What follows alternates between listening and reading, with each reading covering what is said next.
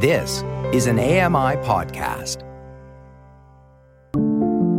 Welcome to Voices of the Walrus on AMI Audio, where professional readers give voice to articles from Canada's best general interest magazine. I'm your host, Roger Ashby. In many ways, multi-generational living makes sense, but that doesn't make it easy. Paul Berry reads, "Just so you know, I love my mother." This is an article titled, "Just So You Know, I Love My Mother," by Kevin Chong. Now that I live with my mom, my preferred mode of communication with her is by text. We're in each other's faces enough these days. Her first messages come in the morning before sunrise when she hears my heavy tread from her suite downstairs in our Vancouver special, a mainstay structure in the city's residential areas. Once deemed boxy and cookie-cutter, the architectural equivalent of a Honda Element, Vancouver specials are now touted for their ability to accommodate 2 households, one on each floor. I'm in the kitchen making my 8-year-old's school lunch when my phone buzzes and my mother puts in her breakfast request. Until she started dialysis at the end of 2022, my widowed, then 71-year-old mother managed to be both active and sedentary, gamely driving in her SUV to a slate of appointments, school pickups for my daughter, and mahjong nights. The arrangement had served us well since we all moved in together in 2021, a decision made with my wife's approval. My mom had been on her own since my brother married and moved out, right before the COVID-19 pandemic. In early 2023, dialysis, new medication, and an injury left her on her back most of the day. My brother and I took her to hospital appointments and blood tests that always seemed timed to crater our workdays. We endured her criticisms and round-the-clock bedside requests. My brother, who lives a few minutes away with his wife and in-laws, more stoically than me. While my mother was out of commission, my wife and I took over the school pickups and cooked her meals. From the outside, we are enacting the best practices of urban family resource management. With rising housing costs and changing demographics, multi-generational living has finally gained social acceptance. Advocates trumpet its economic and emotional benefits. Despite being so on trend, I don't feel especially cool living with my mom. And even an hour from sunrise, I'm already exhausted. Multi-generational living, according to a 2019 United Nations report, is a norm for older people in Africa, Asia, and Latin America and the Caribbean. Some scholars argue that in the United States and in Britain, the nuclear family is a relatively new phenomenon that occurred as industrialization splintered extended households and drove them from their farms to cities in the late 19th and early 20th centuries. In other places, that shift never occurred. The UN report found that over 90% of seniors live with family in Afghanistan and Pakistan. In Canada, there are almost 442,000 multi-generational households, according to the 2021 census, a number that has swollen by about 50% since 2001. The figure would increase further if we expanded the idea of multi-generational living to include families residing in adjacent properties, such as laneway homes. Last January, the Trudeau government began offering a multi-generational home renovation tax credit at an estimated cost of $44 million over the next 5 years. That month, a Globe and Mail headline proclaimed that 2023 is shaping up to be the year of the multi-family house. The trend line is clear, and there may be no going back. The reasons for that trend, at least in Canada, are multifaceted: an aging population and rising life expectancy, increasing housing costs, and shifts in the country's cultural composition. Multi-generational households are more likely to be found among immigrant and Indigenous communities. In Nunavut, for example, 13.5% of all households are multi-generational. In immigrant-heavy suburbs like Surrey, BC, and Brampton, Ontario, supersized dwellings built for extended families have been tarred as monster homes. One seething missive to the province in 2009 described Surrey's monster homes as eyesores, riddled with garbage and with numerous cars in the driveway and on the street. Bending over to similar uproar, some Canadian cities have cracked down on illegal suites and lowered the maximum allowable square footage in residential neighborhoods. A middle-aged friend of mine who grew up in East Vancouver recalled that his family didn't have cable at their house for a period of time because their service provider had determined that the cable splitter they used to share their TV signal with his grandparents was against company policy. But the decision to share a roof is now catching on outside of cultural backgrounds where multi-generational living is the norm. After their daughter and son-in-law sold their home in October 2022, Joanne Lorimer and her husband welcomed them and their 3 elementary school-aged boys to their 4,000-square-foot home in Saltaire, a community on the east coast of Vancouver Island.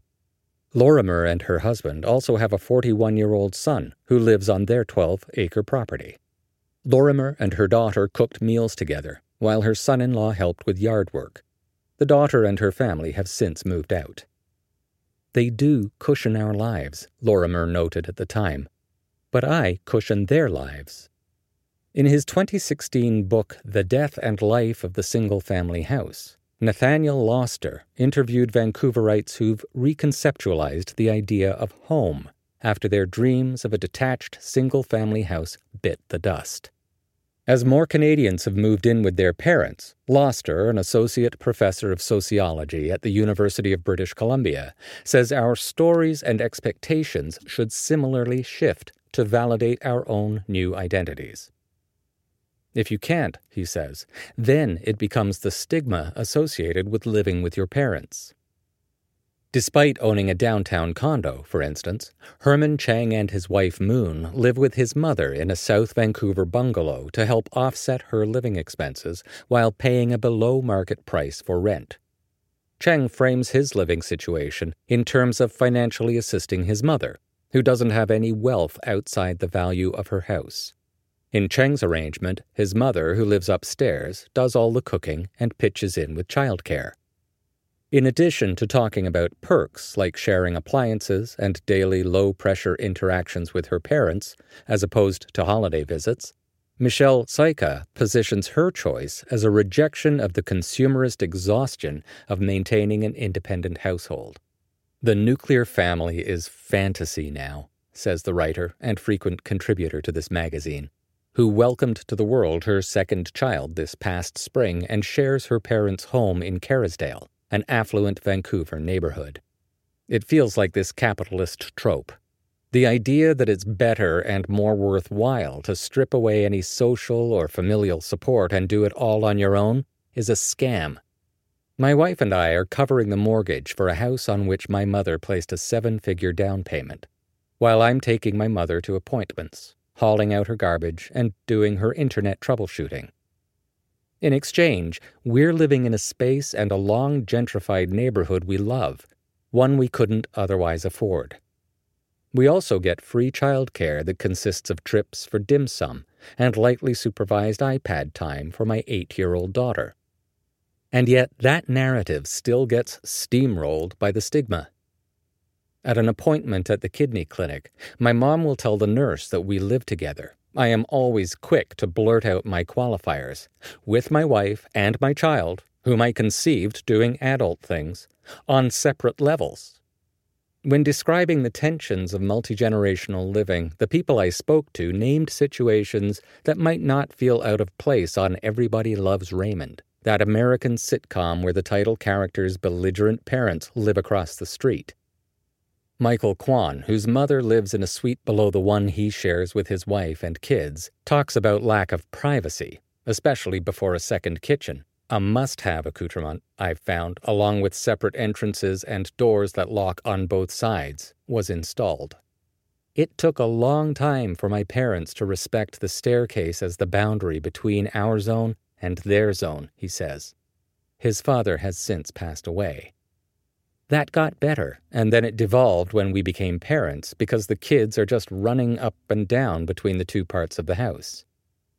For Chang, handling conflict between his mother and wife is tough. They're fairly friendly to each other, Chang says with nervous laughter. But if there's something they're not happy with, they tell me directly. My mom and I have had our sitcom moments too. My wife and I laughing as my mom came and went at all hours, the sound of the garage door waking us as she returned from the casino or a mahjong game at 1 a.m. Then there are times that leave me feeling like a petulant 48-year-old teenager, responding to her questions with monosyllabic grunts and eye-rolling as I storm out of the room. Like Cheng and Quan, my ethnically Chinese background should leave me culturally predisposed to living with my mom. Maybe that's why I end up feeling like a bad Asian, the way I do when I use my horrid Cantonese at a restaurant and get a dismissive response in English. That sense of guilt has quickly walked back with another realization. I've never wanted to be a good Asian. Growing up, I rejected the materialism of my Hong Kong Chinese upbringing. By contrast, my wife and fashion-forward stepson tote around my mom's old Louis Vuitton bags. I hated going to Chinese school on Wednesday evenings because it meant that I couldn't watch the A-Team. I disliked the rigid hierarchies, how parents expected default obedience and flew off the handle when it wasn't received. That ambivalence and sometimes active resistance to my cultural patrimony is, for better or worse, who I am. But living with my mother has been a breach of that firewall.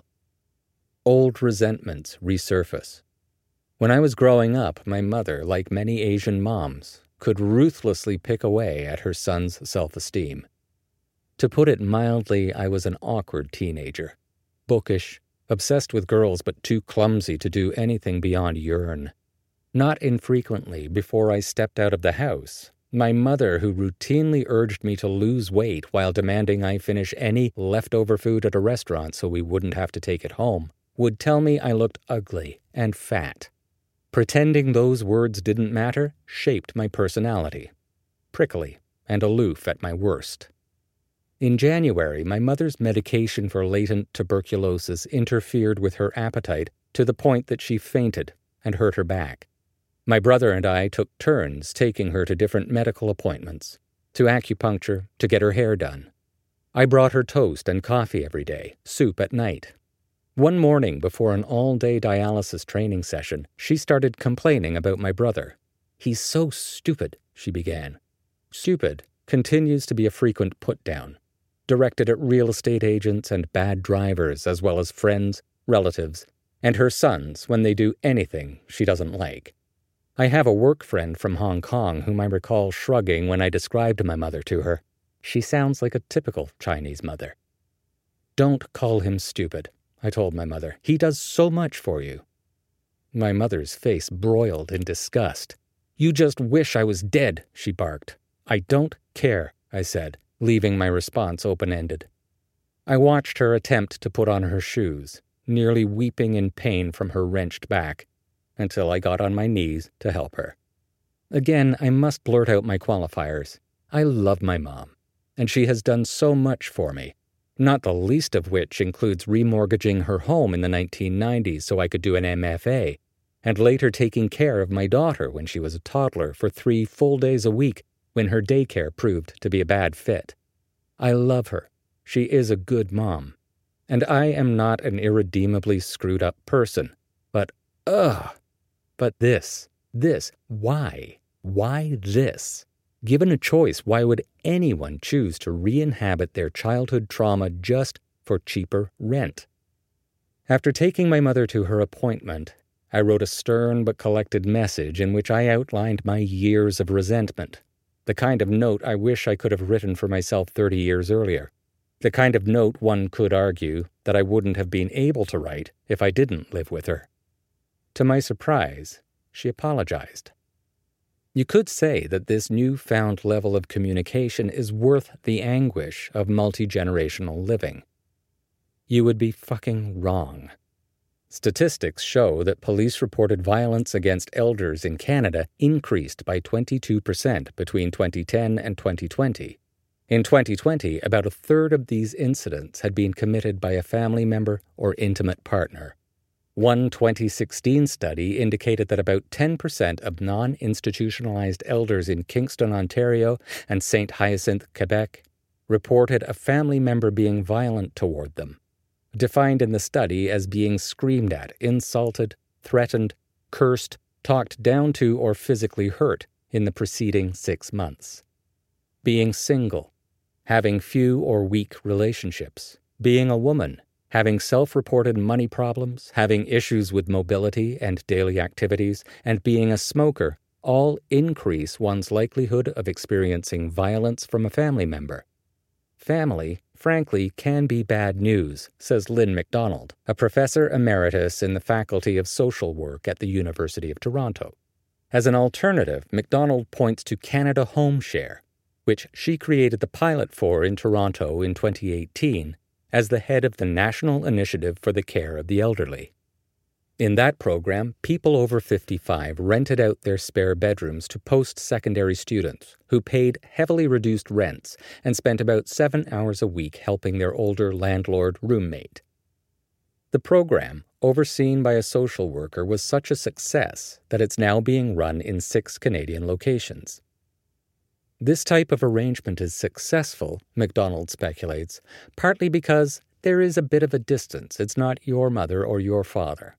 And they can't tell you what to do, and they know it's not their kid.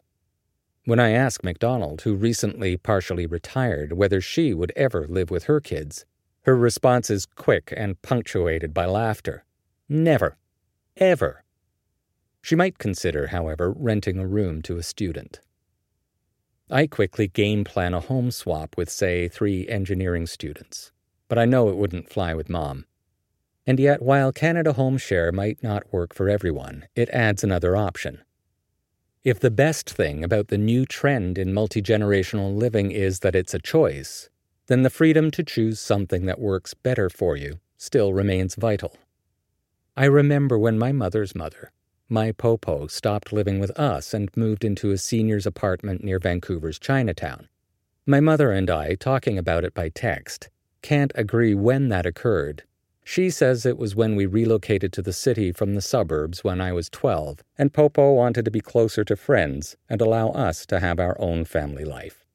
I remember a few languorous summers I spent in that apartment playing mahjong with her and watching TV with my brother well before that age.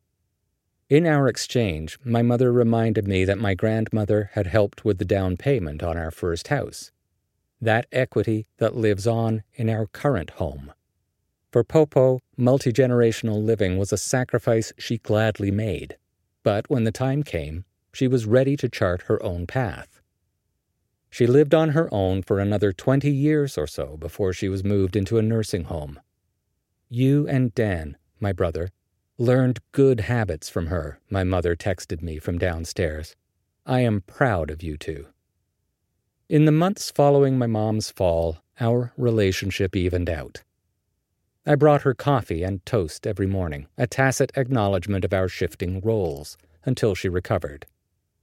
Now that she's regained her health, she's back to her mahjong games, back to picking up my kids and making her medicinal soups. Recently, she drove my wife, our daughter, and me to the airport, and we hit a traffic jam.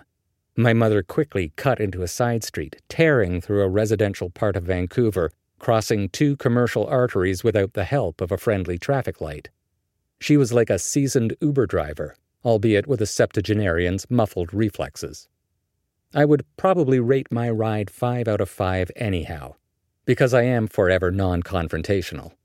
But she and I know how we really stand with each other.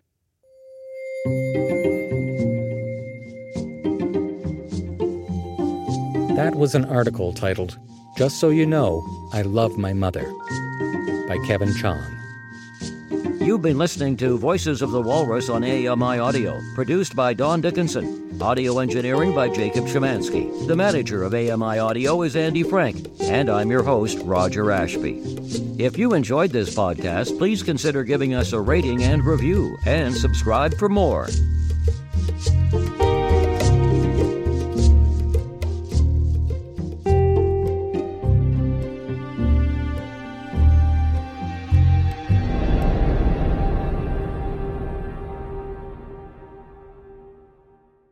Join me every couple weeks for the Outdoors with Lawrence Gunther podcast, where we learn about outdoor tech and tips. Plus, we look at news affecting the environment. AMI's Outdoors with Lawrence Gunther is available from your favorite podcast provider.